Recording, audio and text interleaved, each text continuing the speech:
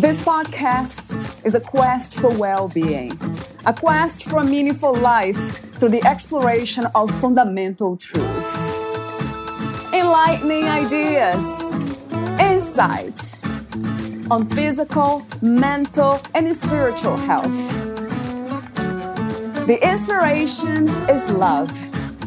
The aspiration is to awaken new ways of thinking that can lead us to a new way of being well. Welcome to Body, Mind, and Soul Healing Conversations.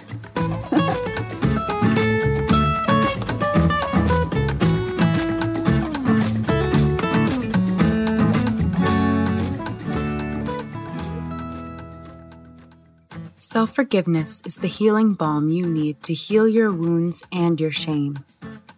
In The Emotionally Abused Woman, therapist Beverly Engel introduced the concept of emotional abuse, one of the most subtle yet devastating forms of abuse within a relationship.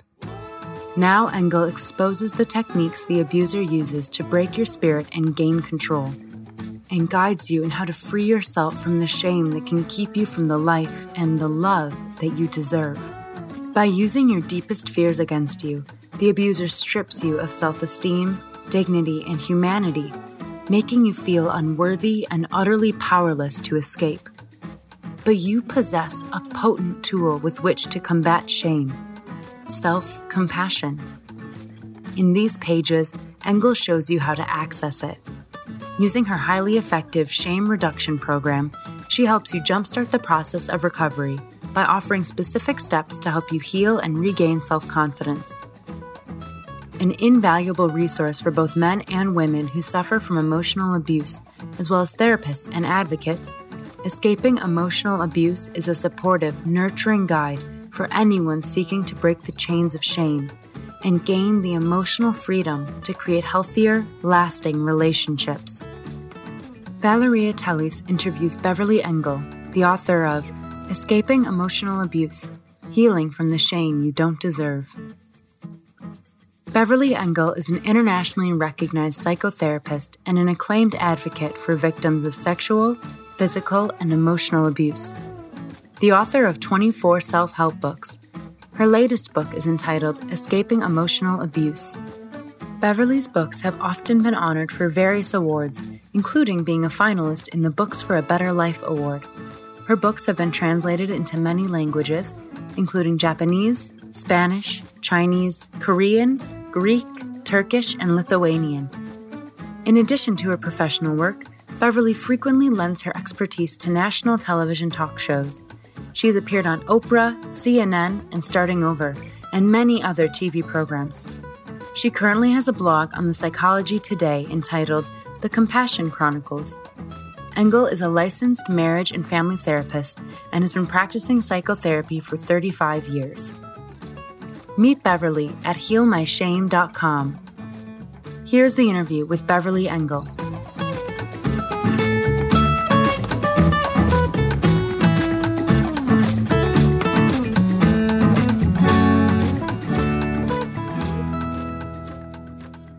In your own words, who is Beverly Engel?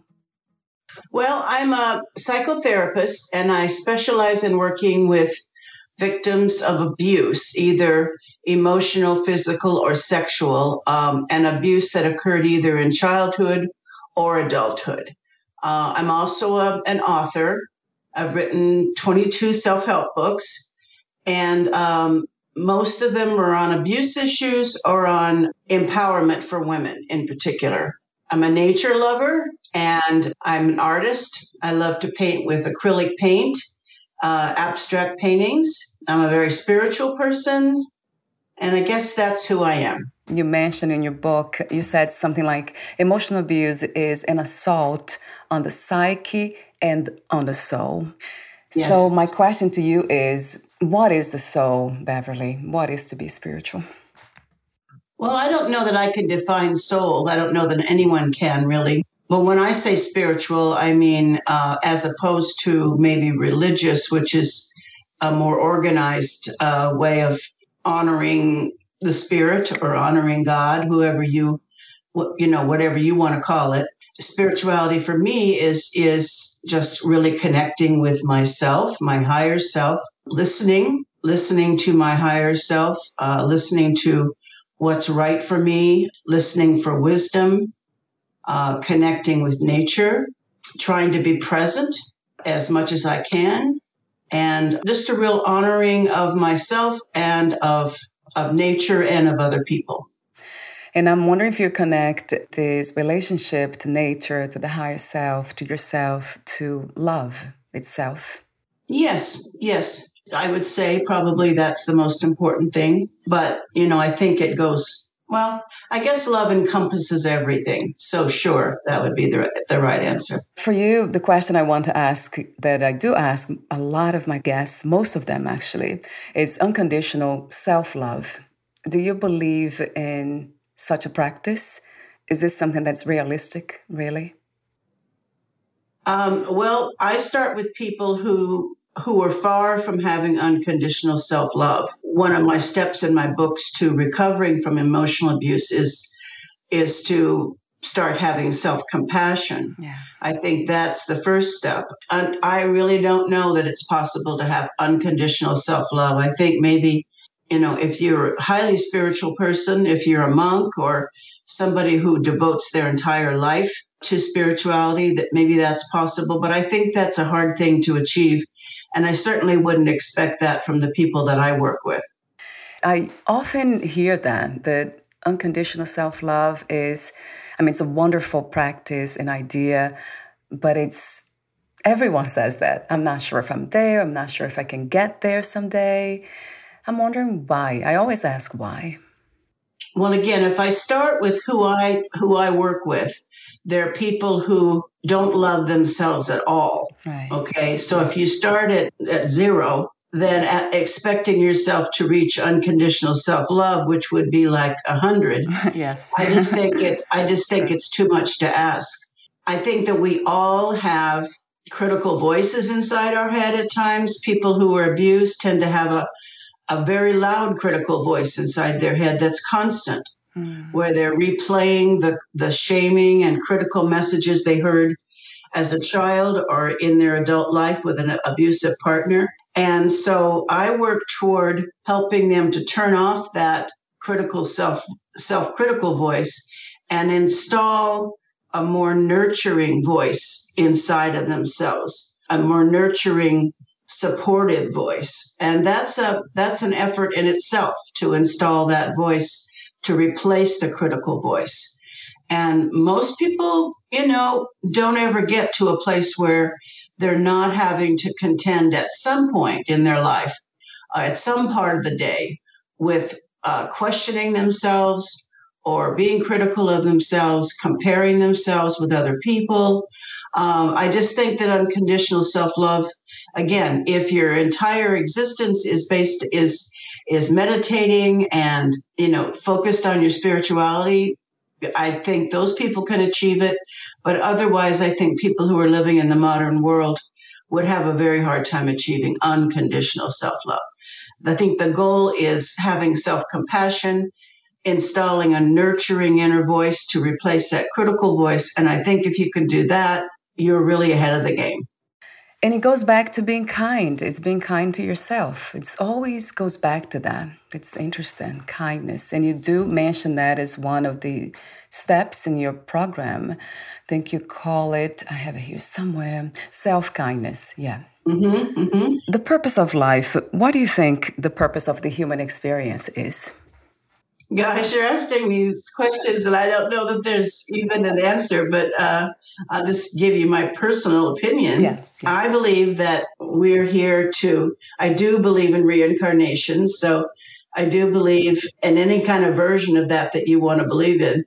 But I do believe that we're here to become the kindest people that we can be, and that to become the best version of ourselves that we can be. And that we have an opportunity in this life to make up for some mistakes in the past, to learn from mistakes in the past, and to keep evolving into a kinder, better, or compassionate person. Do you believe that we all have a purpose, a unique gift to explore in this lifetime? I think we all have a gift, but I don't think that's our entire purpose.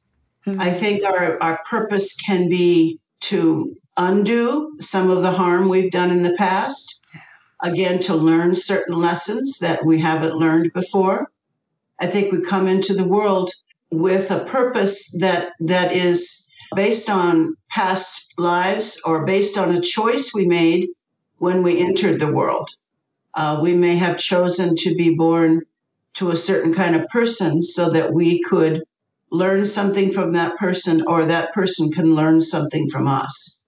I do hear a lot about this unique gift or talent that we can explore those lessons and we can teach ourselves and others.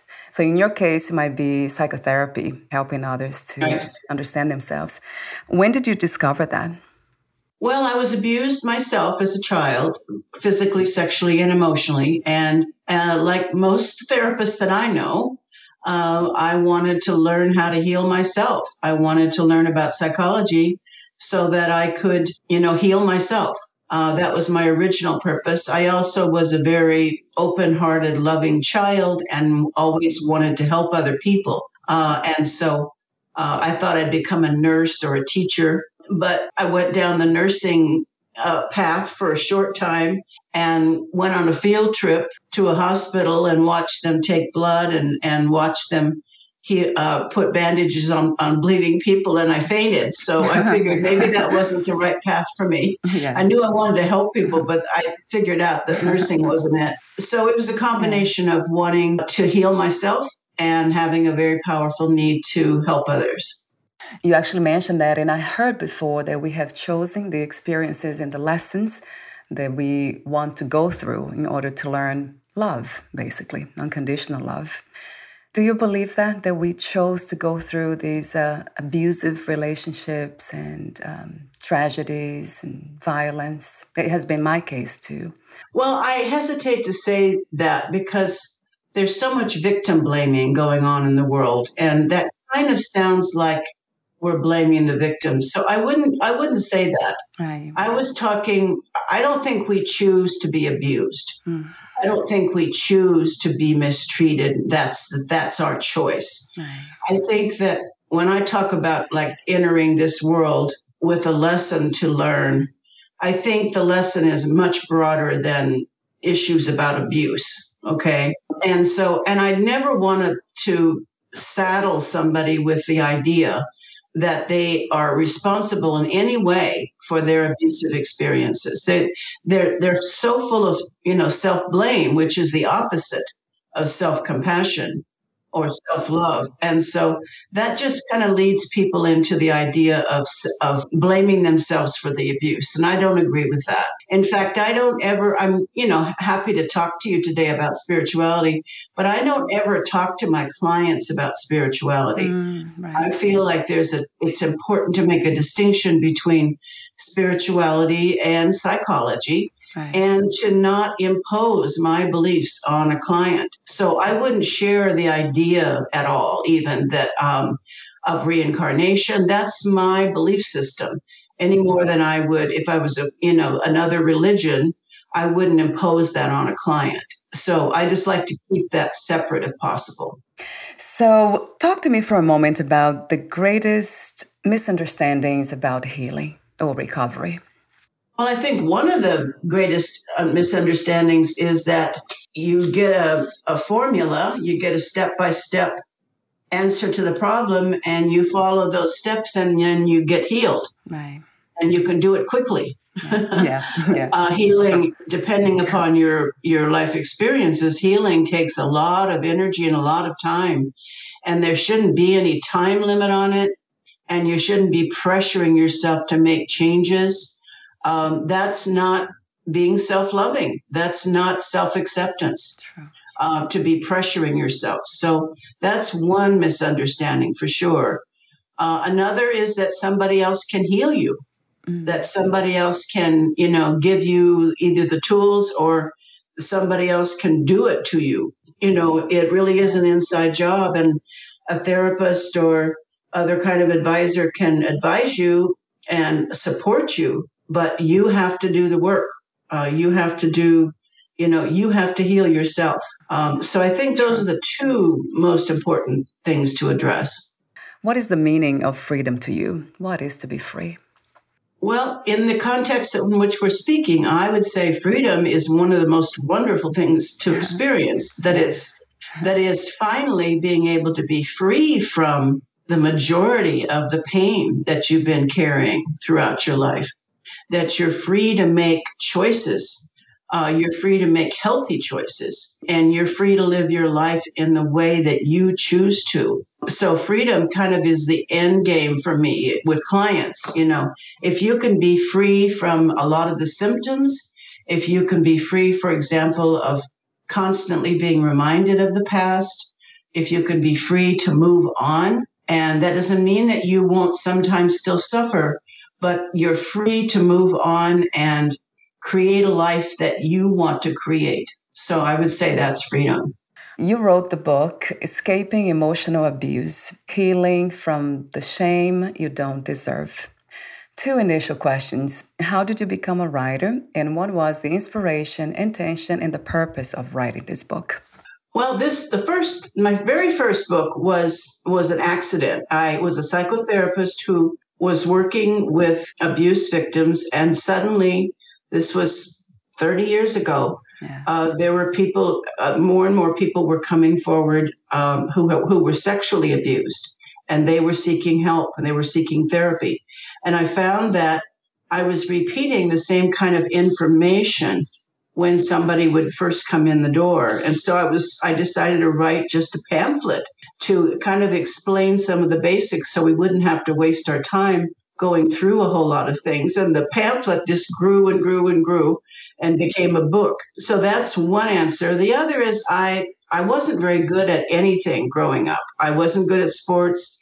I wasn't good in math at all. I wasn't good in history. I wasn't good hardly in anything. But when I got further in school and we started writing, I was good at writing. And I wasn't good at writing fiction. I was good at writing nonfiction. I was good at writing compositions and essays. Yeah. And it was very, very specific to compositions and essays. Yeah. And I had a very, very strong, powerful voice when I wrote compositions and essays.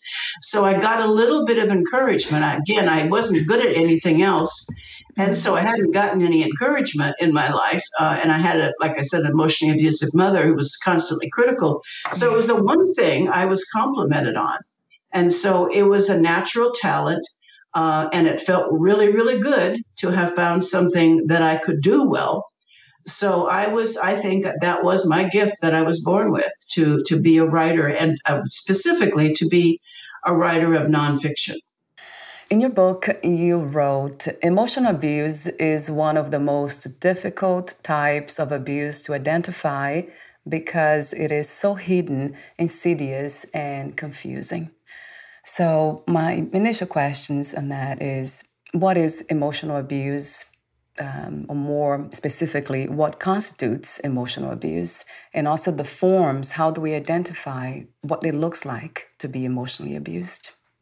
Well, the overarching definition that I use is that emotional abuse is like brainwashing. Yeah. It just slowly erodes the victim's sense of self, their self-confidence, and even their trust in themselves. They start to doubt their own perceptions. They may even start to doubt their very sanity. And technically, emotional abuse is any non-physical behavior that is intended to control or intimidate or demean, humiliate, isolate another person. And I divide abusers into two categories, intentional and unintentional, which we can talk about later. But all emotional abuse is about control.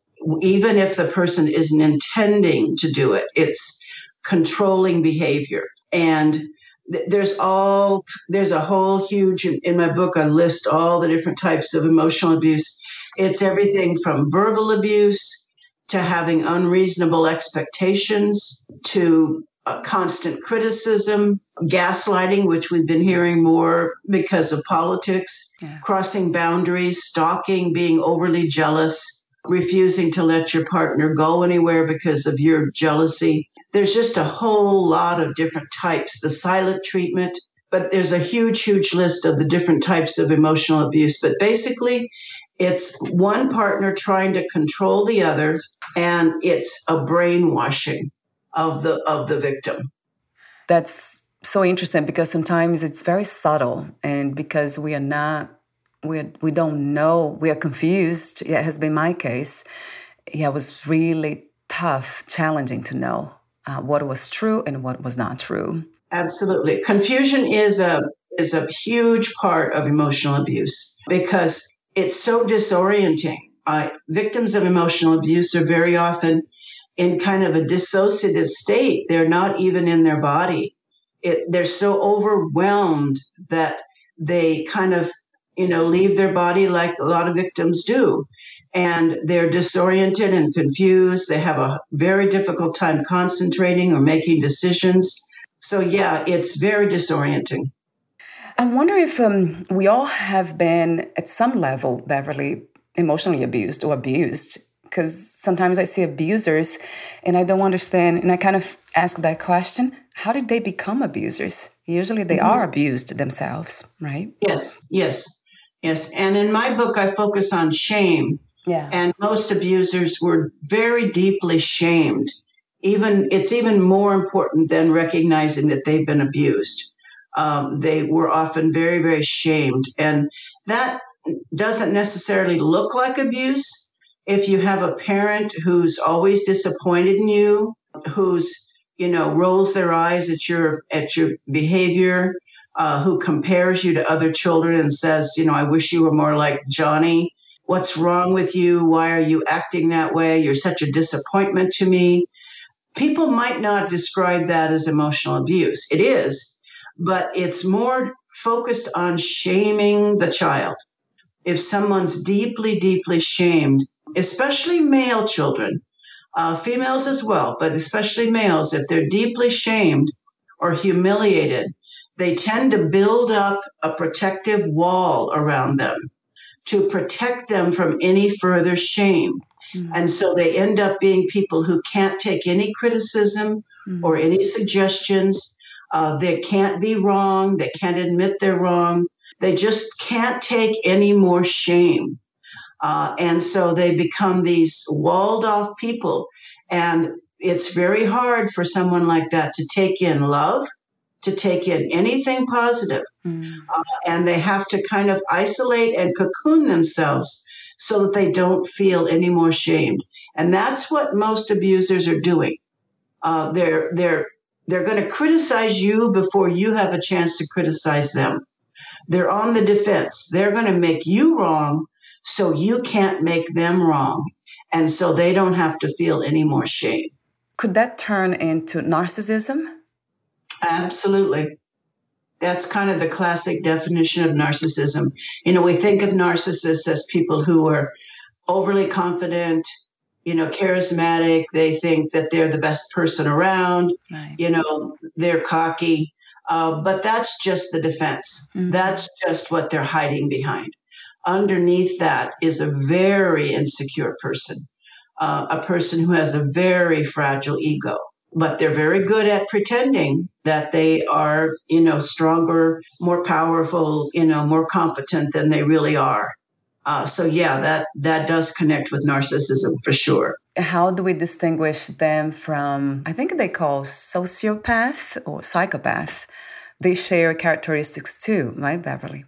Yes, the sociopath or psychopath is kind of a continuum. Narcissism, sociopath, psychopath. But by the time you get to psychopath, you're really a dangerous person. Yeah. Right. But it's a sociopath or a psychopath is someone who just does not believe in society's rules. They've created their own rules. They've created what works for them. And so they very are often people who break the law, who challenge the law, who just, do horrible things. Yeah. And very often they're described as not having a conscience. I don't know that that's possible not to have a conscience, but again, they're so bent on not feeling shame I think they're able to block out any criticism or anybody calling them on their behavior. And so it looks like they don't have a conscience. I wonder why they're still attracted very close to those, let's say the mother or the father who have instilled that in them. Yeah. Well, it's really interesting. Children who grow up with loving parents and have a decent childhood very often are able to grow up and be healthy and to separate from their parents emotionally and create their own life. Mm-hmm. But people who were abused very often aren't capable of growing up and maturing and emotionally separating. It's ironic that the very people who were most abused are very often still tied to their parents. Right. And it's because they're still wanting to try to get what they didn't get growing up. Right. They're still looking for the acceptance, the approval, the love that they didn't get. So yeah, that can create a very strong tie with even abusive parents. They're still looking for that love. How do we approach them? Well, it's my responsibility to try to help them, but I cannot force anyone to change themselves or make that choice, that commitment to healing. So I'm wondering if you have some suggestions to give. Suggestions for how to reach someone who's being abused, you mean? Who has been abused and is still carrying those patterns. It's still trying to, looking for the love and approval of those who have abused them. Yeah, I don't think we would approach somebody about that. But if you know that somebody's being abused, we hear stories all the time about battered women or about women and men who are being emotionally abused, and their friends or their family encourage them to leave their partner, and they have a difficult time doing it. I don't think you can talk somebody into leaving a partner, but you can, go to them and say, I just want you to know I'm always here for you. Mm. I love you. I support you no matter what you do, but I want you to know I'm here for you. You can call me anytime, day or night, if you're having a difficult time. I love you and I just want to help you. I just want to be here. I think that's the best way to support someone, and as far as going to therapy, that definitely is the person's choice. You can just say things like, it makes me so sad to see you suffering. I see you suffering. I'm not asking you to tell me what's going on. It's your business. But I just want you to know that I see you suffering and it makes me sad. And I want to help you in any way I can. Does it happen, emotional abuse, does it happen more to women than men? Or from your experience is the same? Yeah, historically, it's been more women than men being abused, but it's changing. Research is showing that there's an increased number of men who are being abused. And I do find that in my practice, that more and more men are coming into therapy because they're being emotionally abused.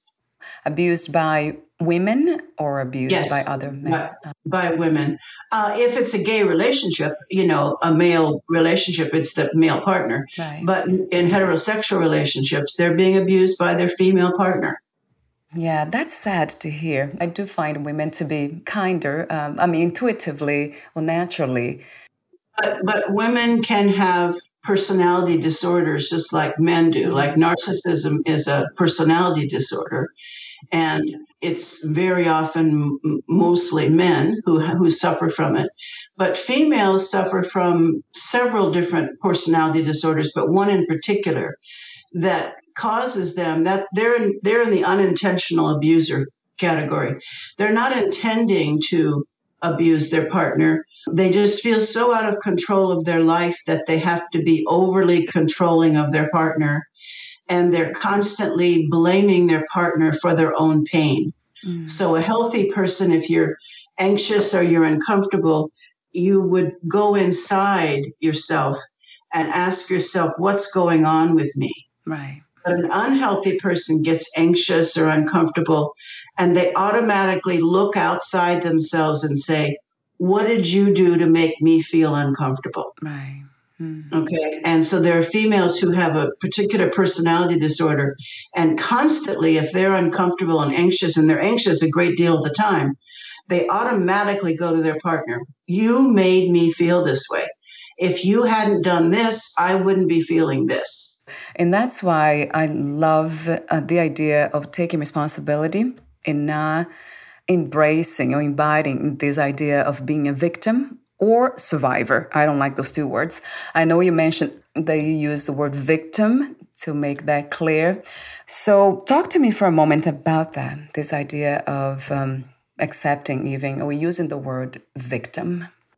Well, I like to use the word victim because there is, like I mentioned, there's so much victim blaming in our culture. Yeah. And, if a woman gets raped, people automatically say, well, why was she there? Or why was she dressed the way she is? Or, why did she continue seeing that guy? And that takes the responsibility away from the abuser. Yeah. It's the abuser who did it. Yeah. She's not the one who did it. Right. Now I won't even get into arguing with you about this idea that we're responsible for everything. I think that's a really important spiritual belief. And, I commend you for having that. But victims are blamed so often, and victims also tend to blame themselves. If something goes wrong, they automatically say to themselves, it's my fault. Okay, abusers, on the other hand, like I said, they say it's your fault, right? Yeah. So victims are constantly blaming themselves. On top of that, with emotional abuse, they're constantly being blamed by their partner. So they come to me already feeling so bad about themselves, already feeling so small and guilty and shamed and inadequate, that I want to help them see that that was not their fault, that they were victimized. Yeah. They didn't cause that. They didn't slap themselves. They didn't criticize themselves. The abuser did those things. Right. And I want to encourage them to actually feel some anger about that initially. I think anger is a way that it's not where you want to get stuck, but it definitely is a way for females in particular to become empowered, to push away the shame, to push away the self-blame and say, no, it's not me, it's him. He's the one who did that to me. With psychology especially, I think it's really important that we don't blame victims. And we prefer to call victims survivors, but what's a survivor? A survivor is somebody who has overcome a victimization. And so I think it's up to the victim to decide when they are a survivor. That's their choice. That's their determination. When do I now feel like a survivor? When have I overcome? And of course, you never completely overcome it. But when have I overcome my victimization? When have I moved past it? Now I'm a survivor. So I say, let the person decide whether or not, when they are a survivor. Because it's so easy. We don't want victims to what we call wallow in their pain. Right. We're uncomfortable when people are in their pain. Why is that? That's probably because we're uncomfortable in our pain. Right. Okay. True. We get critical of people who we see as victims because we see it as weakness, and we don't like weakness in ourselves. So it's all projection. We're projecting onto victims our stuff, and it's pretty negative stuff that we project onto them. Yeah. Okay. So I take a pretty strong stance, but I understand your point of view. And that is a very strong spiritual belief, and that's great. But working with victims, initially at first, I want to really get across the message that this was not your fault.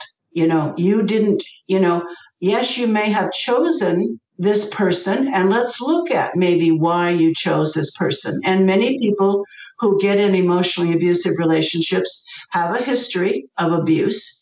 And so it's important to make that connection, to see that, you either witnessed your father emotionally abusing your mother, or your parents emotionally abused you, or you were sexually abused. And that's why you may have been vulnerable to being attracted to an abuser. But that doesn't mean it's your fault, okay? You just want to help them make that connection so they can heal their childhood and then heal that tendency to be attracted to abusive people.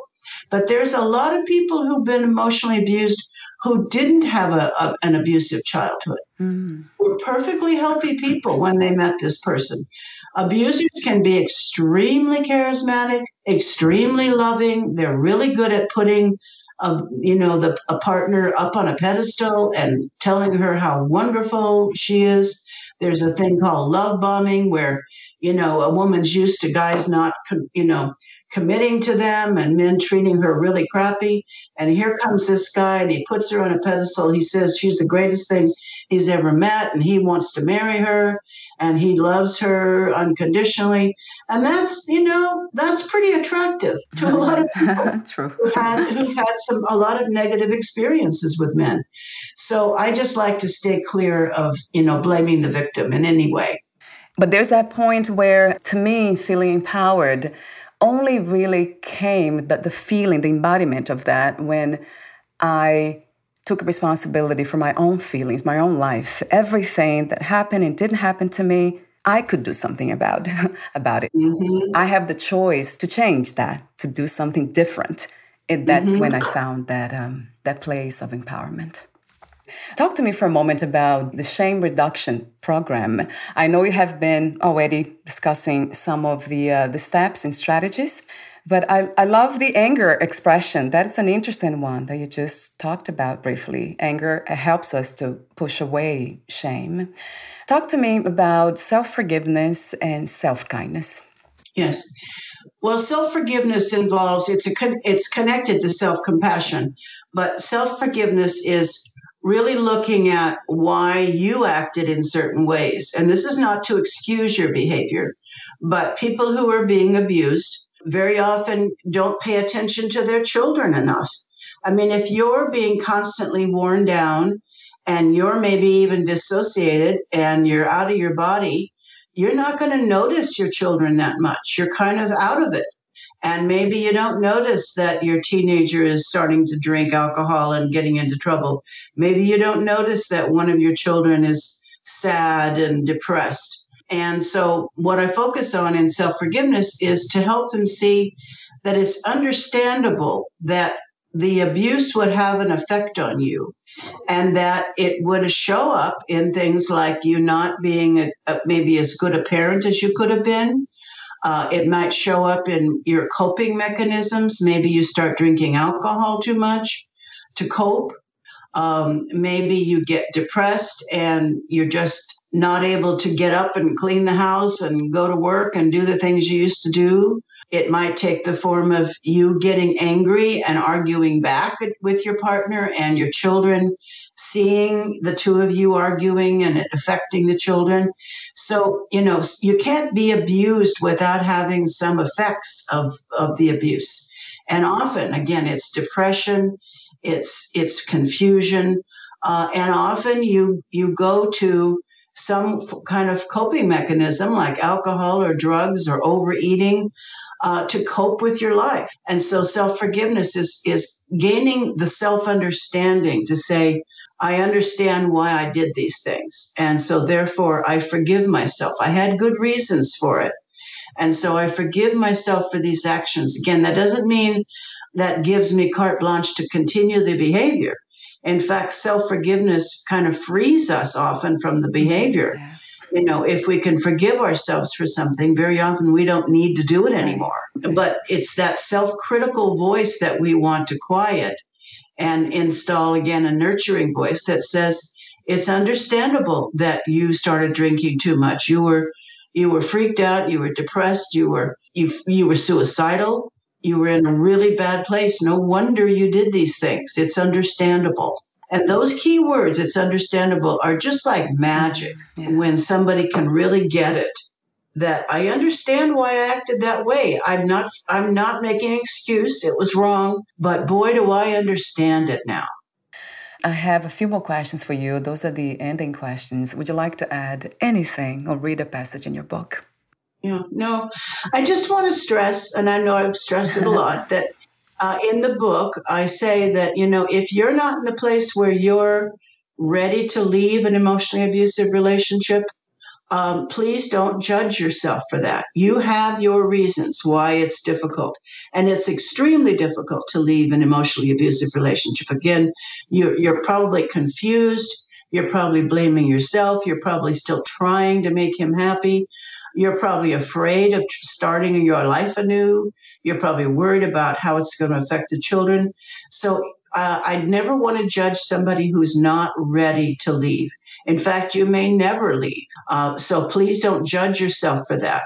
But I hope that, through reading the book, you get to the place where you believe that you can create a better life for yourself, even with small steps, like reaching out maybe to a support group, going back to school, starting art, creating some art, going to a spiritual practice, doing something for you that's going to make you stronger so that you can leave or so that you can stay and be able to create a different way of reacting. Success. How do you define success these days? What is to be successful to you? I think if you're successful, you're able to do what you love. You're able to do something that you really enjoy and love, and you can get into it fully. And, your day you've heard this about passion. Your day just goes by because you're so involved in what you're doing. I don't measure success in terms of money or accomplishments or accolades from other people. It's more, am I happy with what I'm doing? Am I free to do what I want? What was the hardest lesson to learn about yourself in life as of today? Well, the hardest lesson was to realize that I had become the very person that I didn't want to become. I became like my abusive mother. I was critical and judgmental. I pushed people away with my criticism and my being judgmental, and I didn't even know it. That's why I talk about the two categories of intentional and unintentional. I had no idea. The unintentional abuser is somebody who's repeating the patterns from his childhood, and he doesn't know it. He or she doesn't even realize it. And I did that. I couldn't stand my mother. I always saw how critical she was and judgmental, and I would stand up for people that she was critical of, and I never wanted to be like that. And as I mentioned earlier, I had this loving, compassionate nature, so I saw myself as, better than her. And then I discovered that I was no better than her. I was, yes, compassionate, but I could get critical and judgmental and was really hurtful to the people closest to me, especially when I was drinking. I don't drink anymore, but my mother was an alcoholic, and that was another thing. I started drinking too much and got really close to being an alcoholic myself. So my biggest lesson was that I needed to look at myself and see, that I had become the very thing that I most hated. If you knew you would die soon, meaning losing the body, would you make any change in your life or do anything in a different way? Well, it's interesting with this virus. I have been thinking about that, and I've done some things. I've completed some things that I had left hanging, and that felt really good. Yeah. And I guess I would reach out to more people. Although I'm doing that, I would reach out to people maybe I haven't talked to. I'd make some connections with people I have, neglected. But overall, and generally speaking, I wouldn't make any major change. My last question is, what are 3 things about life you know for sure as of this moment? Well, as I said, I think life is about learning lessons. No matter what your spiritual beliefs, I think that life's about lessons, and that those lessons are really blessings. I haven't really thought of this other than the life lessons. I think that everybody hurts and everybody deserves to be loved and everybody deserves to be forgiven. That doesn't mean that you stay with an abusive person. And with, the abuse victims, they do tend to, have maybe too much compassion for the abuser and not enough for themselves. But overall, I do understand why people act the way they do. And I do have compassion for everybody. I do think that everybody deserves, I'll put it this way, I think everybody deserves compassion. Maybe it's going too far to say forgiving, because some people would have a very hard time forgiving some crimes, for example. But I think everybody deserves compassion. Yes. For sure. Yes. And I think the highest achievement is to be a compassionate person. I think that's the greatest achievement. Yes, and I agree 1,000%. Yeah. Thank you so much, Beverly, for your wisdom, sharing your wisdom, your knowledge, your compassionate, beautiful presence, for the work that you do to help us to understand how these thought patterns, trauma, and all the pain works. Well, you're welcome. Thank you. Thank you for your great interview. Your thought-provoking. Thank you for the encouragement. I love this. Where can we find more information about you, your books, products, services, and future projects? Okay. Well, you can go to Amazon or any online bookstore, or I encourage you to go to independent bookstores and look for my book, Escaping Emotional Abuse. I have a website called Heal My Shame. And on that, you'll find articles, blogs, lots of information about abuse and shame. And then you can email me directly at beverly@beverlyengel.com. And I have another website, which is beverlyengel.com.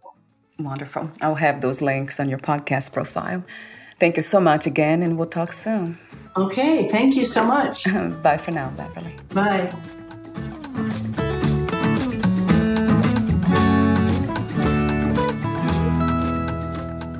Thank you for listening.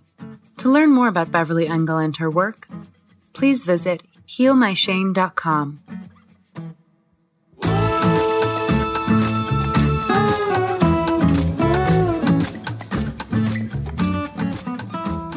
To learn more about this podcast, please visit fitforjoy.org/podcast.